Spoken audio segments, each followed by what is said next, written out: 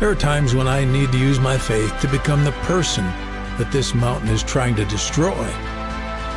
Is it the mountain that must move, or should I learn to consider this mountain of little consequence next to what God wants to do?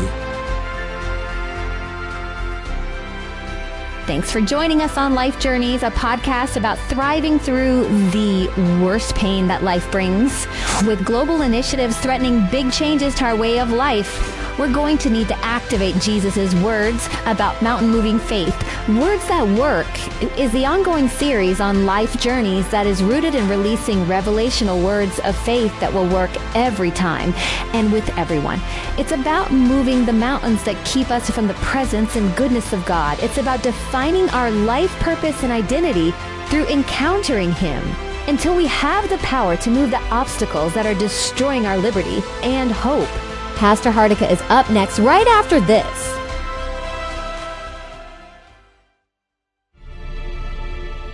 Author and pastor Terry Hardika's life has been full of struggles.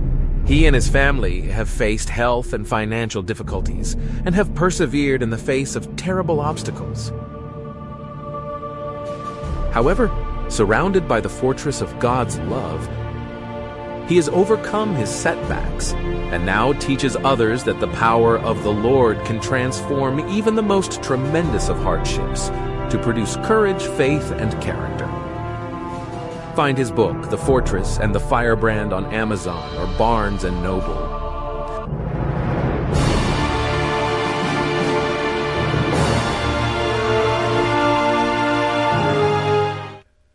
Christians often want to use their faith to move the mountains that are in front of them, but it often doesn't work. Well, make sure that the mountain in front of you that you want to cast into the sea isn't the mountain of the Lord that He wants you to climb. There are times when I need to use my faith to become the person that this mountain is trying to destroy. Is it the mountain that must move, or should I learn to consider this mountain of little consequence next to what God wants to do? Has this mountain's removal become more important to me than the growth lessons that God is teaching me through its presence? Is my victory and God's glory dependent upon its removal? Well, all of these questions are designed to do one thing: establish what God is doing and what His will is. Let's set the scene for where we are in America and the world right now. With globalism around the corner, and the CBDC, which is central bank digital currency, ready to be introduced, the Great Reset is about to happen, and there's nothing we can do to stop it. Something is looming, but something amazing is about to unfold. When Israel was about to enter the Promised Land, Joshua had an encounter with God. They had been freed from Egypt. A generation had died in the wilderness for their idolatry and unbelief, but now Joshua had led a new Israel across the swelling banks of the Jordan River, just as Moses did at the Red Sea.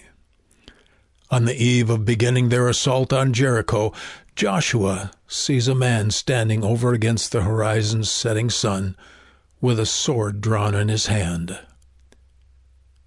Are you for us or against us? Neither, he says. I am the captain of the Lord's army. To put it into today's context, he might say, I'm not a Republican or a Democrat. I'm not a liberal or a conservative. I'm not a capitalist or a communist. I'm not here to affirm any man's ideology. Then Joshua asks the question that matters. It's the question that I've been asking for 3 years. It's a question that God has been answering for 3 years. It's not a question that implies we are on the right side or how we should take back America or when is there going to be a revival. It's none of those. Joshua asks, what message does my Lord have for His servant? That's the right response to the place God has led us today. Back then, a big battle was imminent, as it is today for us.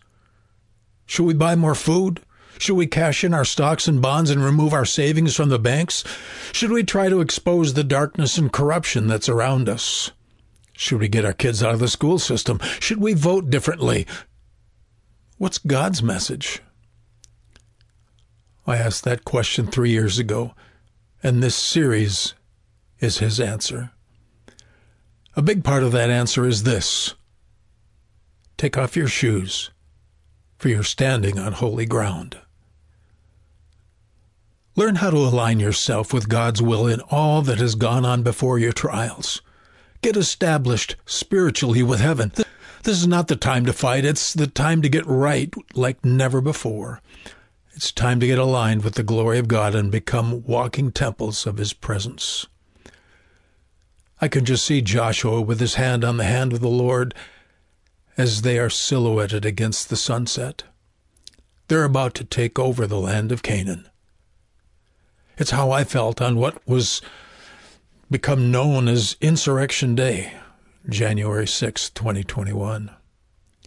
As the scenes played out on the news, I was in the book of Revelation when God spoke until I literally shook like a leaf in my spirit. You've seen what men can do. Now get ready for what I'm going to do. I'm going to bring America to its knees. I can only imagine that it was like what Joshua was led to sense as he stood before the edge of holy ground. God was about to take over, and the battle would be messy, but eventually decisive. What message does my Lord have for his servant? What message does God have for his people? Take off your shoes, for this is holy ground. Israel had been preparing in the wilderness for 40 years. The pain, fears, hardship, and lessons of God's glory were being learned. They were being taken to the woodshed, but it was a series of lessons that could have been much easier and shorter if they only believed God's word with all of their hearts. What of this mountain in front of us, Lord? How should I speak to it? Should I seek to use my faith to remove it, or should I seek to use my faith to become the person that this mountain is trying to destroy?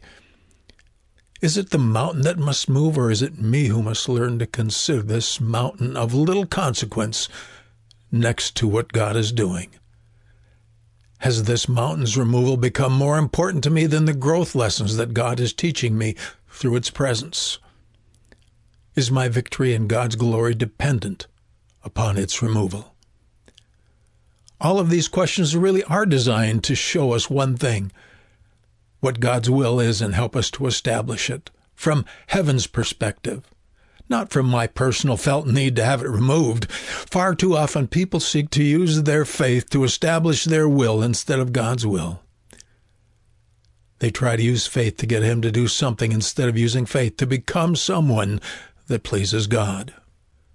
Once we understand that our life above determines who we are, instead of letting these earthly mountains become our greatest influence, we are then in a position to actually see this verse activated in us. You see, it's going to take a holy people to walk on the holy ground that God is establishing. And that journey is impossible without his glory becoming a part of our lives. What's God up to? He's up to establishing our identity as people who are hallowed, set apart, honorable, and consecrated to him. By this refining, he's making a people who are invincible, just as Israel, when they saw the walls of Jericho fall before their obedient shout. We're called to move the mountains that are keeping us from our divine destiny as people identified by the glory of God, as people whose lives can only be explained by the fact that there is a God. But we need to learn that many of those mountains are there to bring us to the place where we need to be and what we need to become. Those mountains are the trials that you've experienced in the last year, the last season of your life, the last several years, and really all of your life up to this point. It's been what I call apocalyptic pain. Pain that is intended to reveal not only who we are, but who God is in all his glory. It's also the pain of this world being seen for what it really is. Earthly trials don't determine our actions. Our job is not to remove the trials, it's to move the glory of God out into the open in the midst of them. It's about heaven's victory, not ours. It's not about running from all the opposition and affliction, but bringing the presence of God into the prison cells that have defined our spiritual geography. The prophetic word for American Christianity is simply, if you don't repent yourself first, learn to love your enemies, and learn to be more influenced by the Spirit than by your political opponents, become far more humble and holy and honest than you are now, then this nation will continue its slide into desperation. As for me, I'm declaring the moving of the mountain of spiritual apathy, carnal church growth efforts, dead religion, and phony faith claims of Republican victories. I'm declaring that the mountain of American pride is going to be cast into the sea along with those who refuse to repent of it. This is the message for the servants of the Lord as they stand at the edge of their 21st century Jericho. The Lord is not here for our favorite flavor of ideology or economy. Take off your shoes, for you're not standing on American ground, but holy ground.